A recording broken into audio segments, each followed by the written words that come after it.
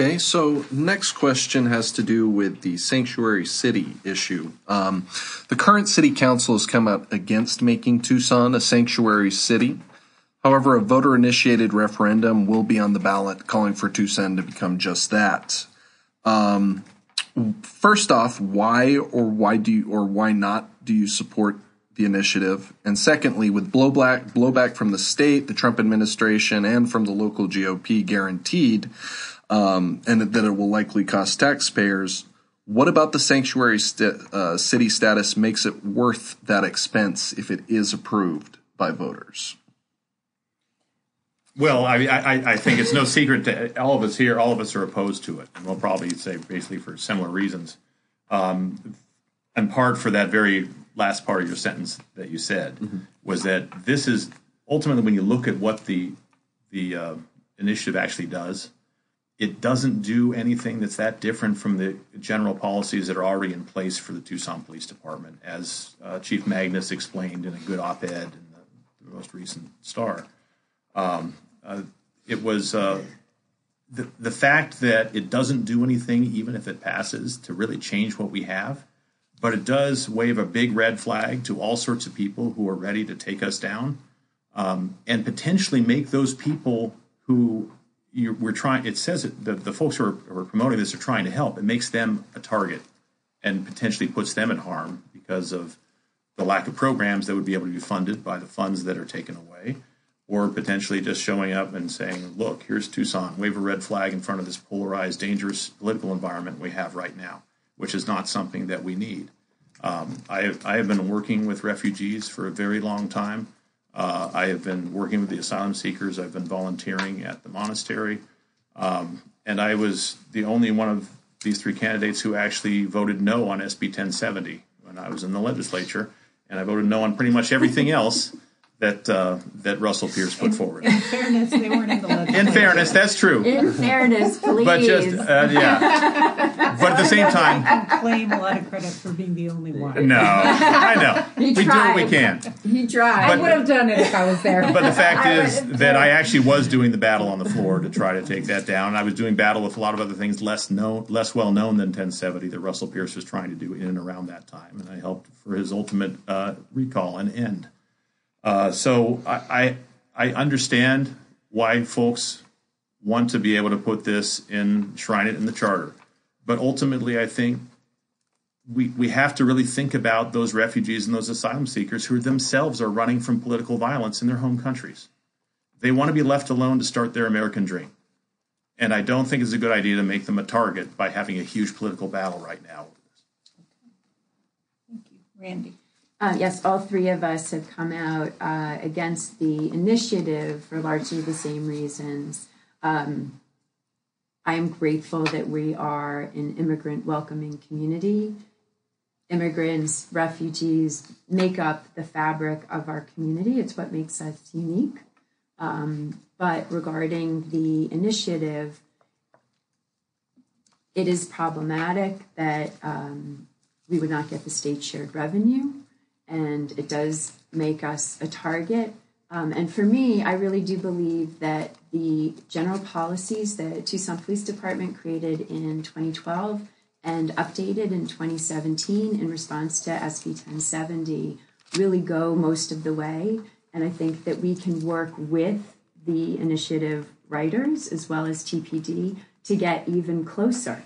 And make sure that all the protections are in place so that our community is safe and that asylum seekers are safe and our immigrant community is safe as well.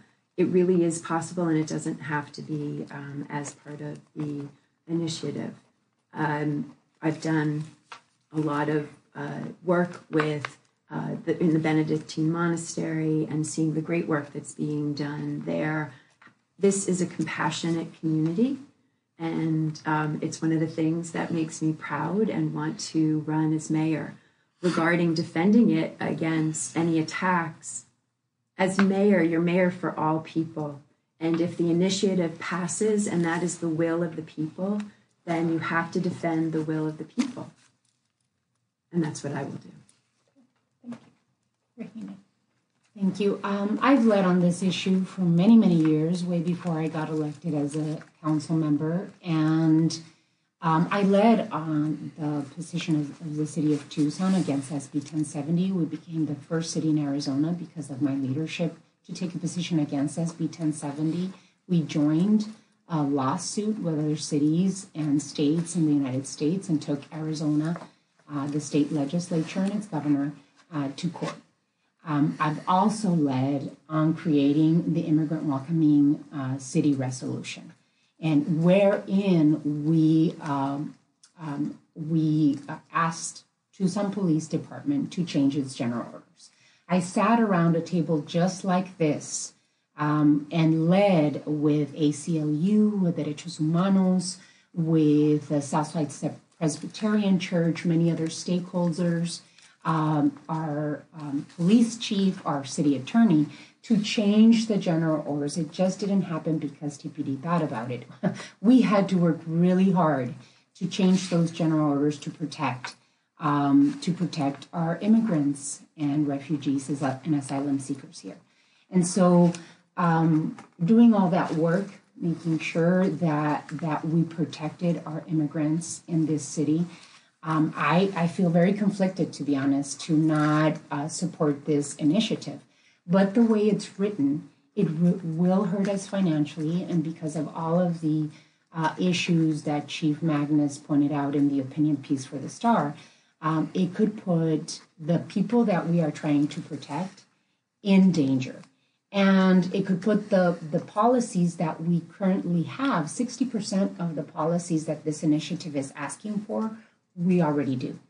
And so it is putting those policies at risk if it passes. Saying that, I will defend fiercely the will of the voters of the city of Tucson and make sure that we fight against the state, which is basically the government that is putting, and the Trump administration that is putting us in this place. We're not the city of Tucson is not the enemy, but I will fight as the next mayor and will push back against the state if they come in and try and take our revenues. Okay. So recently, the City Council gave the preliminary okay to tax incentives to help with the redevelopment of Hotel Arizona property downtown. What, if anything, would you do to change how the city handles tax incentives and other incentives for development? And also give an example of an incentive that worked or one that didn't, and what you would have done differently. It's another multi-part. Randi. Yes. So the tax incentives have been extraordinarily important. Developing downtown was an enormous risk. I don't know if you recall, when we first did the Ice House lofts in 2002, there was nothing happening downtown. And for many years after, especially because of the recession, really nothing was happening downtown. We were going to invest so much money into the streetcar. And if you look at what it takes to develop, which is land cost, construction cost, and then how you're going to get rent out of it, those things have to really add up. And for many years, they did not. Virtually every project downtown has been only possible because of the GPLET, the Government Property Lease Excise Tax, which is an 8-year property tax abatement, as well as funding from Rio Nuevo. And I'm not exaggerating when I say virtually no project would happen without at least one of those. So that has to be the backdrop to this answer. We have allocated $31 million in tax breaks with the GPLET, but with every GPLET that is issued, there is a very thorough analysis of what it gives back. So through the and it is not approved unless there is a direct benefit greater than the tax incentive that the developer gets. That is unofficial policy of the mayor and council, but every single project has exceeded that. With the $31 million of investment, we have had $87 million of money going right into the city and over $1 billion of economic development just because of the GPLET alone.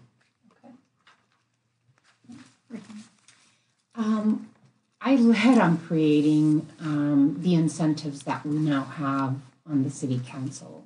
And at the time when we created these incentives, we were in the worst economic recession since the Great Depression. We really had to hustle to see investment happening in our city. And so when we created the GPLED in the Infant Incentive District and the Primary Jobs Incentive Program, we were at a different place. Right now, we've seen $1 billion worth of investment in our downtown, and we do have to reevaluate how we use our incentives as a city. I think it's fair, and these incentives are a choice for the developer. A developer chooses to come to the city and say, I want to participate in this program. And so it is time, at least in the downtown, to take a look at how else the developer will give back to the taxpayers of Tucson. A perfect example that we just worked on was the project on 4th Avenue and 6th. The 4th Avenue Coalition sat down, created a community benefits agreement, and the 4th Avenue Coalition neighborhoods around the area said, we want transit passes for all your residents. We want to see local businesses in your retail portion of your development. There are ways to sit down and with a developer and say, this is, as a city, this is what we want to see, including affordable housing, transit passes for residents. And so we must review and analyze what the success of downtown looks like, and see where we need to take those incentives. I believe, and I've requested, a small business incentive program and economic development corridors where we can use these incentives in other areas of the city and replicate the success that we've seen downtown. Steve. Incentives have their place, as long as we're going to make sure that they return a much higher investment return than what taxpayers are sending out. But the fact is, downtown would not have come back, no matter how much the investment, no matter how much incentive, without the investment in infrastructure. The streetcar wasn't the only thing that was part of the streetcar project. The streetcar was huge in terms of catalyzing it, but as well, along with the streetcar construction, we also revitalized and redid all of the sewer, the water, the electric, and the gas. And without that, we couldn't have done these developments downtown.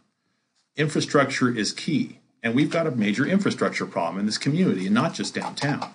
We're having a hard time keeping the potholes paved all over the place, even with the funding we have right now. We've got to get that under control. And I know from talking to economic developers who are coming to town, considering moving their businesses here, when they see the shape of some of our major arterials, they turn around and leave. We need to get that under control. This is really basic infrastructure stuff.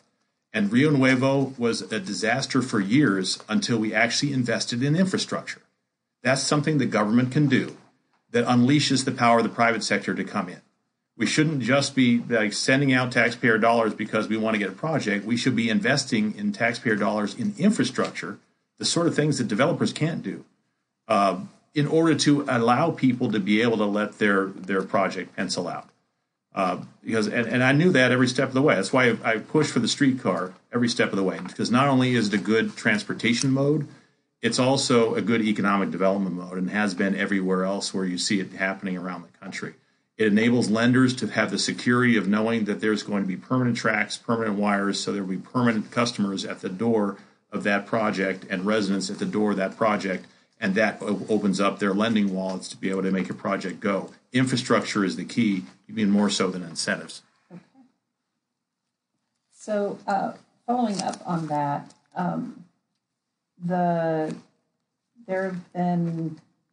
we've talked a lot about downtown.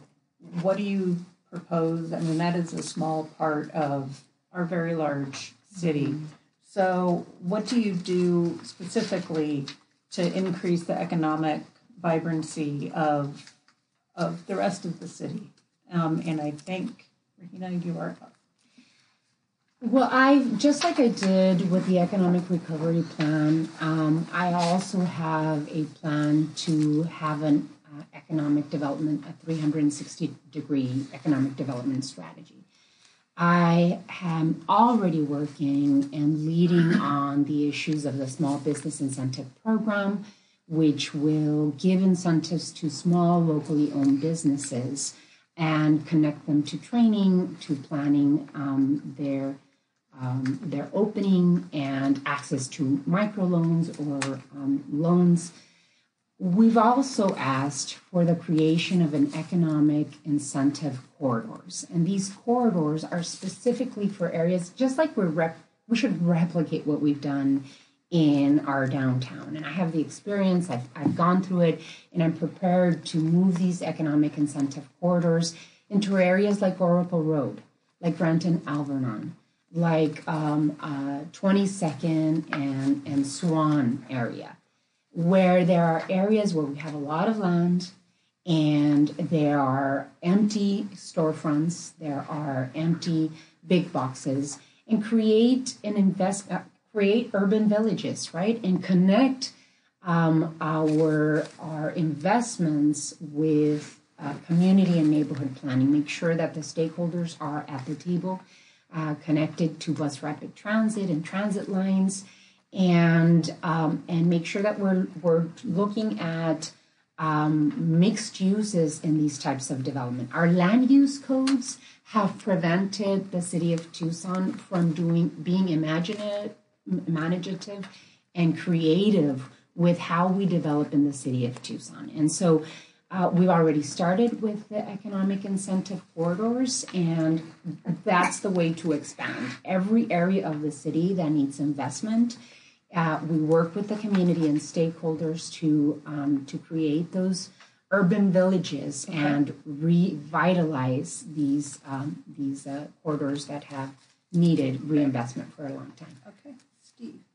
I mentioned earlier things along the lines of the big box stores, the strip malls, creating new urban villages connected with high-capacity transit, the revitalization of neighborhoods where you've got large swaths of housing that is aging out and we need to be fixed. But one of the things we need to do is expand that streetcar success that's been downtown to large areas of the rest of the city. And we can do that privately and locally without having to obligate taxpayers to pay for it because of the economic development effect of the streetcar. When you see commercial property values going up at the value they do in the vicinity of the streetcar, you can create coalitions of people who are property owners and builders in certain corridors and then have them pay privately for the extension. The benefit of that is that when you're paying for it privately and locally, you can do it for about a third of the cost and get it done in about half the time. So you have a better investment as well. And the city can do a public-private partnership to be able to make sure that we have the money to be able to operate and maintain the line. Perfect corridors for that would be like Tucson Mall, east along River, down Campbell-Keno corridor. So you're connecting all the University of Arizona health campuses with the main campus, with the airport, with the sports complex, with the Bridges area. And there's a lot of redevelopment prospects down in that area as well as potentially another line that would connect in at the Costco near I-10 and go up through South Tucson along South 4th, and then take a right at Broadway, hooking in with the existing streetcar line, and go out Broadway as far as we can build it. Because that's something, rail on Broadway is something that's been studied and looked at since the 80s, actually. So there's a real possibility for us to push in that direction. And in addition to electrifying our transportation system, when you electrify the SunTrans system as well as the electric rail system, you're lowering your carbon footprint, you're creating economic development effect that goes far beyond downtown and helping everyone have access to a great transit system at the same time. So this is one of the main reasons I'm running for mayor, because I've spent the last 20 years leading the way in the revitalization of downtown, and I want to take the same vision and energy and find the opportunities throughout Tucson. The key is really to start with speaking with the neighborhoods and understanding what they want. You can't just wave a magic wand and create a village because there's a property owner in a big box store, there's underlying zoning, there's what the neighborhood wants, There's developers who may be able to help, and you have to really understand how all of those pieces work together in order to create those projects. My partners and I took an old 1923 ice factory and turned it into the first residential lofts in all of Arizona.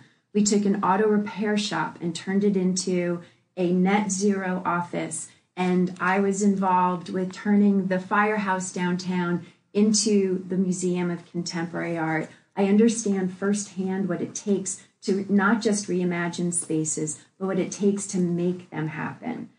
It's critically important. We also can use the Federal Opportunity Zone funding to help with creating new developments, affordable and otherwise. There are 21 opportunity zones throughout the city of Tucson. We have not capitalized on them nearly enough.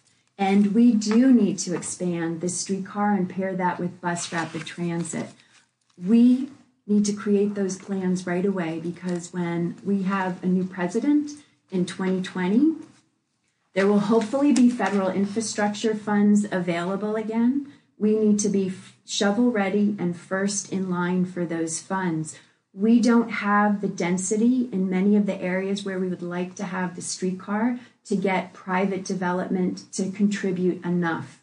And we need to look at other funding streams as well. So if you could, each of you share an example of a time in your life or in your personal professional life where you were wrong, you made a mistake, where you failed, and then how you handled it. And then the flip side. The success. Yeah.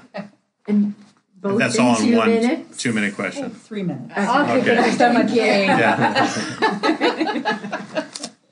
I'm going to start crying with failure.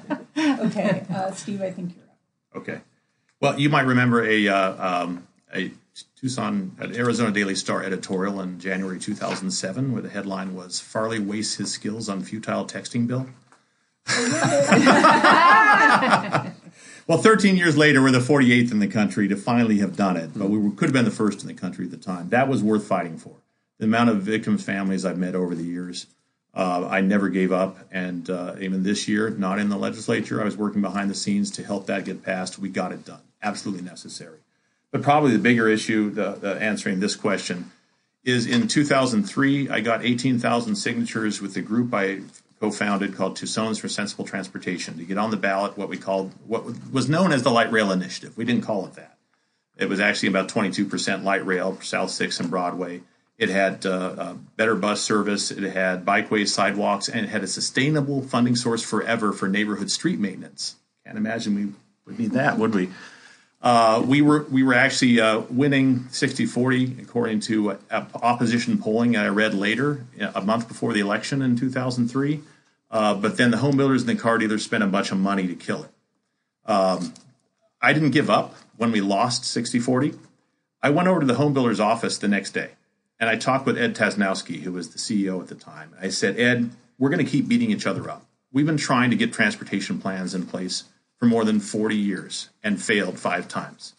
Unless we figure out what we have in common and work together, we'll never get anything. And that's something neither of us want for this community. We need to have a transportation plan. So he agreed. And then we started this process of people talking together who used to fight. We had environmentalists talking with business leaders. We had developers talking with neighborhoods. We had Republicans and Democrats, and we had a citizens committee, which was great. And the first day they sat me down, the citizens committee, I was on the committee. They sat me down next to Steve Christie, who at the time was a Chrysler dealer. And Steve said to me, the first thing he said to me was, I hear we're both engineers. And I didn't know what he was talking about because I'm a public artist, small business owner. And he said, well, I'm an automotive engineer and you're a social engineer. I didn't think it was going to go too well at that point, but we worked that room and we came together and we actually increased transit from an opening bid of $200 million to a final in the plan of $532 million, including the streetcar, which was not included in the first bid. And it was Steve Christie that made the motion to increase it that amount because we had a subcommittee on transit that we got everybody looking at the facts. And then I went out and I worked as hard as I could, sometimes debating 3 times a day, to advocate for that campaign. And in May 2006, we won 60-40 for the first time in 40 years. that's how you overcome the failures. You get in there, you talk to people, you change your strategy, and you go out and you win for the community. And that's the kind of experience I want to bring the mayor's office, so we win together on everything that we need to accomplish. Randy. So we did the Ice House Lofts and finished that in 2005. We went into our next project and we wanted to take what we had learned from the Ice House and do completely sustainable, modern homes in the Miramonte neighborhood on the 3rd Street bike path. It was called Indigo Modern. And we had to build 11 at a time. We were going to do 22, and we were in the middle of constructing 11 homes when the whole real estate market collapsed. And now I had done global branding. When I moved here, I had to completely reinvent myself, and so was not deep in real estate experience at the time. We had personal guarantees on everything. So our whole life savings, and we had a young child at the time, was at risk. And, developers were going bankrupt all around us. I could not sleep, but I sought the advice of somebody I really trusted and respected. And he said, imagine the worst case scenario, the real worst case scenario, and then figure out what you would do if you were in that situation. So I imagined it. I realized that I had a supportive family and I was resourceful and I would get through it. And being able to do that, I could then regroup. And our team then innovated on how we were going to complete and sell these 11 homes. We worked with the FHA program, lowered our price, and made it right within the price point where people could finance it through this one program that was still available when banks weren't lending anymore. And we shifted to just trying to stay afloat. We really innovated, and not only were we in our marketing as well, working double teams to get people into the homes. And not only were we able to sell all of the properties at a loss, but we still stayed afloat. We paid back all of our loans. An 11-home project, 1 block north, was taken back by the bank. So our success, based on our ability to regroup, seek advice, regroup, and innovate, really made all of the difference. And that's how I would approach when I have challenges when I'm mayor. I think it's important to seek out the advice of others, regroup, and always innovate. And then regarding successes, I've been really lucky. Might count. That way we turned that into a success. But when I lived in New York, I worked. That was all I did. When I moved here, I was able to not just create projects, but really show people what's possible. For me, that has been the beauty of what I've done here. Not just with the Ice House and with many of our other projects, which have been published all over the world. With the Museum of Contemporary Art, when I started, we were a small museum with big dreams, and I enabled us to turn into a world-class museum through my leadership, and then with downtown as well. So those successes and the ability to show people what's possible if you have vision has really been my proudest moments here. Regina. A big failure that could have changed the trajectory of my life was that, as a lot of people know, I'm the first in my family to attend a university and graduate from college. And I came to the U of A when I was 17 and spent 3 semesters. I went into the U of A not feeling secure about who I was and my knowledge, and questioned my knowledge. 3 semesters later, I get kicked out. I get kicked out of the U of A with a 1.3 GPA average. I felt like an outsider at the U of A. And I didn't know, as much as my parents told us how important a college education was, they really didn't know how to give me advice. None of my siblings did. And so I felt out of place, and I got kicked out of the U of A. But I had made a promise to myself and my parents when I was 15, 16, I turned, that I would go to college, that I would get a bachelor's degree, and there was no way that I was going to fail at that. I went back to Pima College in smaller classes. I learned how to be a college student, had wonderful teachers that taught me the ropes, taught me how to write notes, taught me how to, write papers, college level papers, and I had straight A's every semester at Pima. I worked myself through college and was taking 2-3 classes at a time. Finally, I reapplied at the U of A, got reaccepted, and graduated 8 years later. But I put a goal. I went back and I accomplished my goal. And that was a very difficult time, but it really changed the way my life is now, right? Because that degree gave me amazing opportunities, both educational and economic. A success, I would say, and I put that failure to work for me to give me a push to be able to succeed in accomplishing that goal.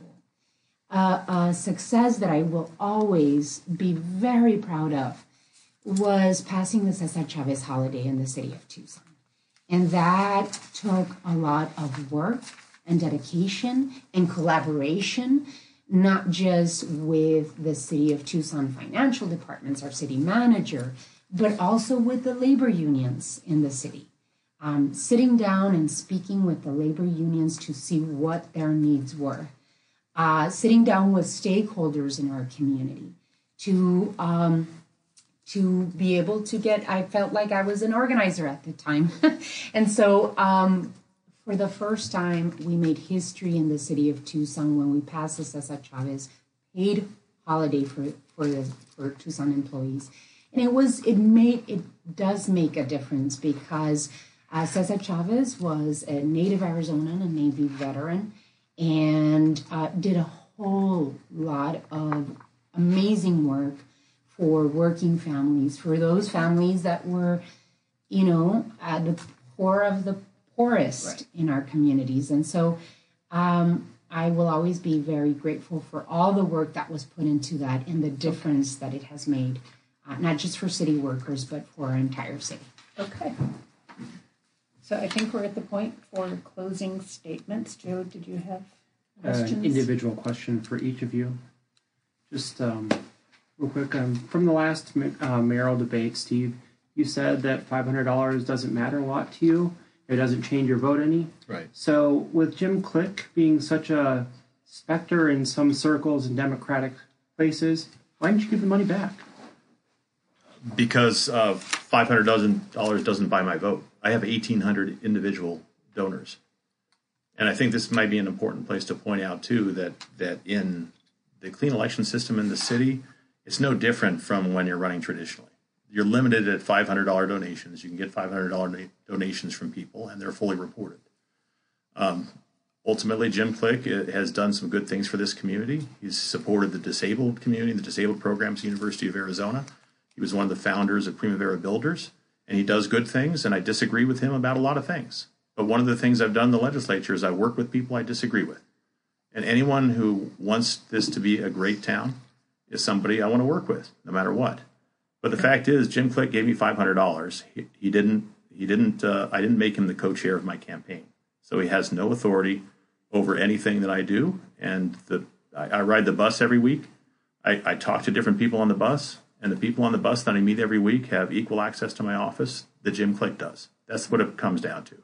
We need money to run campaigns. I've been spending a lot of time in the legislature fighting against the power of big money. I was interviewed by Bill Moyers in 2012 for his documentary, The United States of ALEC, for my efforts to attack the American Legislative Exchange Council and make them report who who gives them their money and who they give their money to.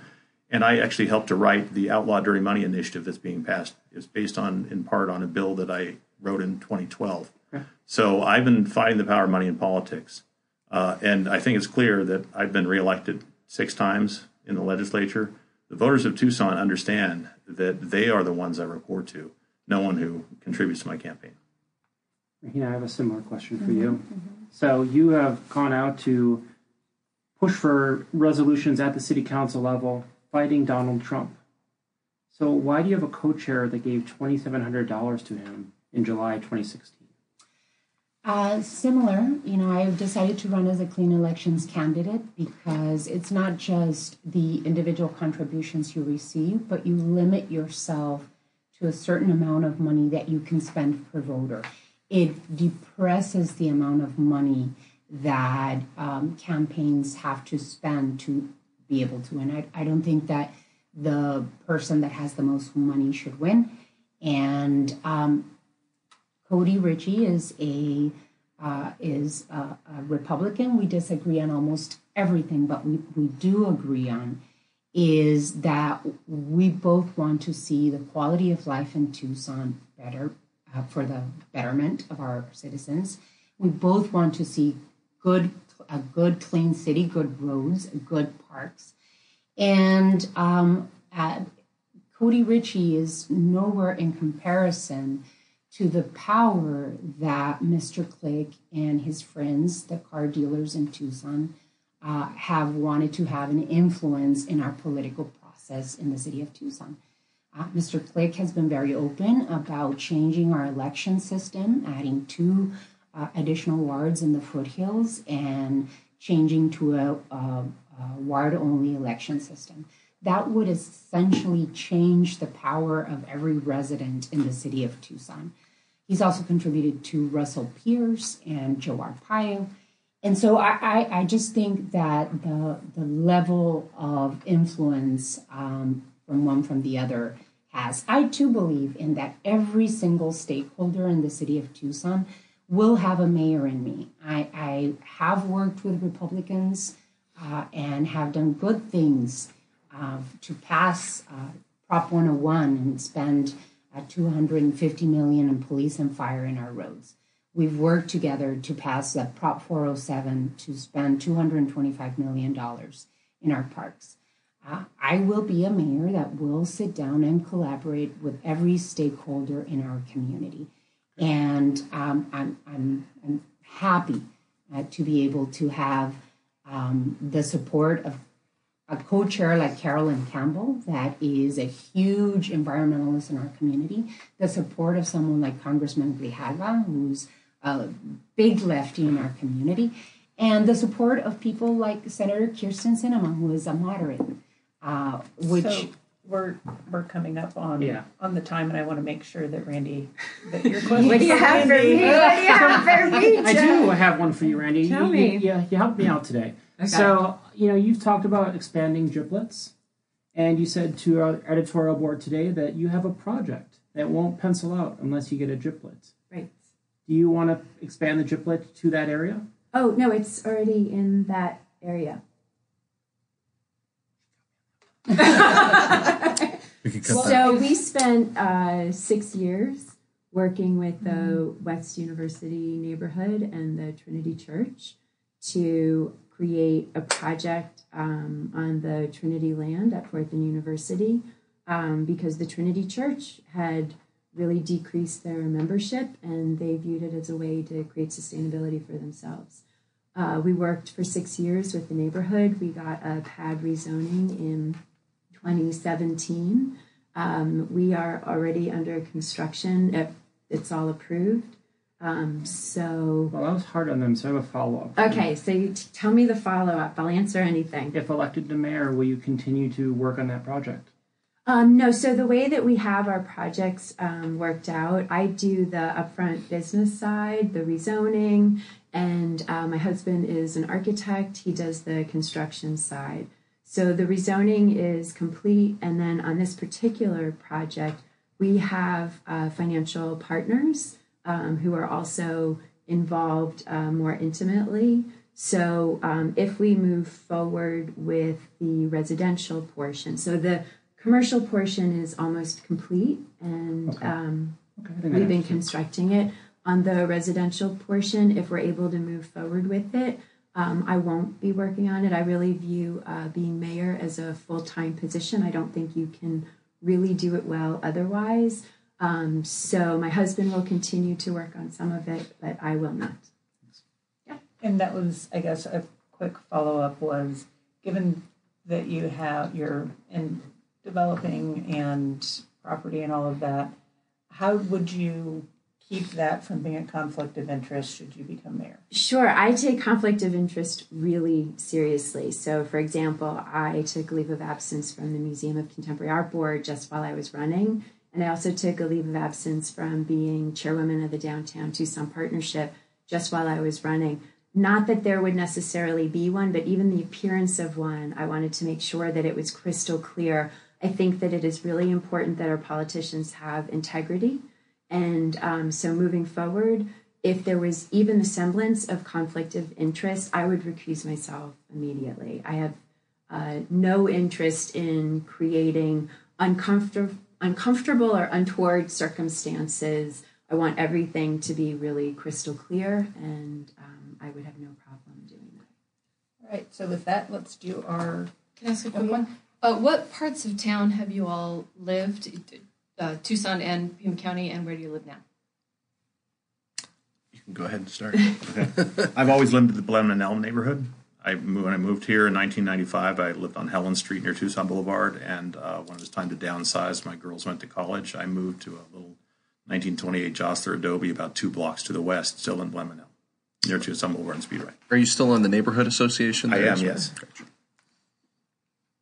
I first landed when I was 17 in Tucson on Romero Road. Romero and Prince. We lived in an apartment there while we found a house. The first house, it was really funny because all my parents left Somerton when I left, since I'm the youngest in my family, and moved to Tucson to follow their kids. And so when I landed on Romero and Prince, my parents came 6 months later, and it was like 8 people in an apartment. So we looked for a home to rent, and the next place we moved to was Pennsylvania and 12th Avenue. From there, we moved as a family to Midvale Park. And as a young college student, I purchased my first home when I was 24 and purchased a home on Valencia and Cardinal area. And then I got married and moved to the west side on Star Pass and Greasewood area. I still live on the west side. I'm on Speedway and Painted Hills Road area. And so I've had a little bit of everything in this city. So that's what it is. I have always lived downtown. So first we lived in the El Presidio neighborhood right near the Tucson Museum of Art. Our daughter was born there. In the meantime, we built the Ice House lofts and moved into the lofts. We thought we might live there for just a couple of years and then move. And we've been there 15 years because it's such a cool and beautiful place to live. And we can walk to downtown and bike and have everything accessible. So from a living standpoint, that's where I've been. Can I ask a quick one? Yeah. This is a lightning round question. Okay. So, yeah. Is it yes, no, or why are each of you Democrats? Start with that. I've been a lifelong Democrat because I believe in the value of all humans, and I believe that people deserve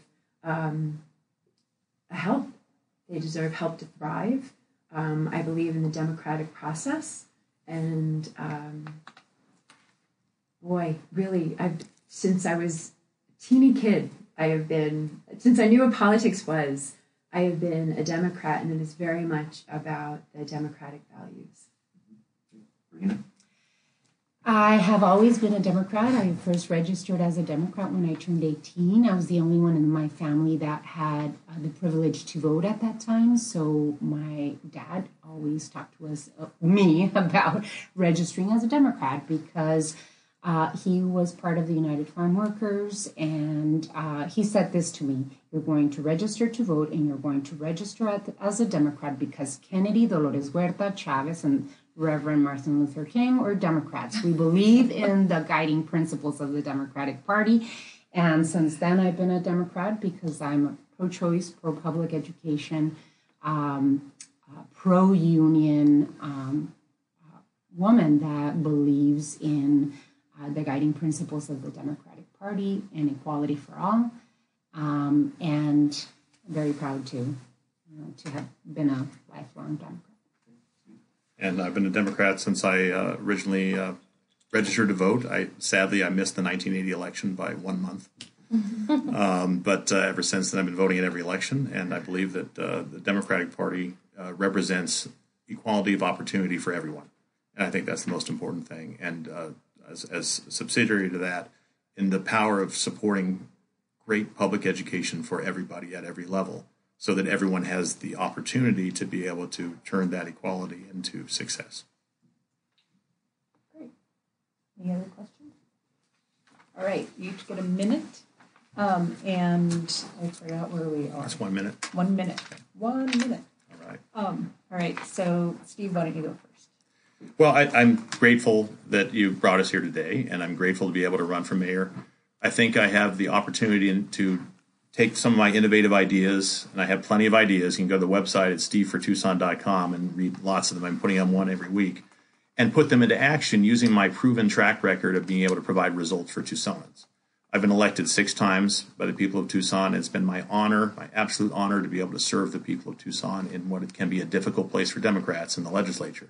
But I've been able to get things done, expanding Medicaid from President Obama's Affordable Care Act to 400,000 people, being able to work with the Red for Ed movement to get $415 million in new funding this year alone, and we've got to work more on that. And being able to get people who used to fight together to get a regional transportation plan throughout the entire region in 2006, long before I even had a title. I think there's a lot we can do in the future with my artist brain and the work I've done all over this community and murals and honoring our history. This is an incredible town, and the ability to be able to work with the passion and the dedication of the people who are Tucsonans, it gets me really excited to get up every day and make that next phone call and knock that next door. Great, thank you. All right, Randi. So Tucson is on the cusp of a renaissance. We have all the pieces in place to really become a thriving 21st century city, but we need leadership with vision who can do that. We need leadership that has both passion, compassion, as well as the ideas. I think you've all read, I have 13 pages of policy on my website. That was derived from meeting with department heads, city council members, the mayor, the county administrator, to create real solutions to the problems that we have. And our problems prevent us from being successful. We need real solutions, not just rhetoric. We've never had a mayor with 30 years of business experience, 20 years of real estate experience, and a track record of making extraordinary things happen. I said my proudest moment was really being able to show people what was possible, and that's what I'm going to do as mayor as well. Okay, thanks. And Regina. 25 years ago, I decided that I wanted to serve my community, and I've been doing so since then. I'm very proud of the work that I've dedicated myself to do. I've been a fighter for Tucsonans, for public education funding. I've rallied, I've picketed, I've marched, I've canvassed to bring equality and equity into our community, to create good quality of life and economic opportunities for all. I've been on the Tucson City Council since one of the worst economic recessions from the Great Depression to one of the most prosperous times. I helped lift our community out of the recession that we were in. Because of my work on the council, we've seen our downtown grow, and I'm ready to continue serving the residents of Tucson as the mayor. I have the experience and qualifications to move our city to the next level of progress and prosperity, and I have the vision to do so. And I'm humbly asking for the votes of Tucsonans in this election. Well, thank you very much. Thank All of you. Thank you. Thank you. for being part of this, and this will officially conclude our podcast. Thanks for being with us, and we will see you next time. Thank you so much.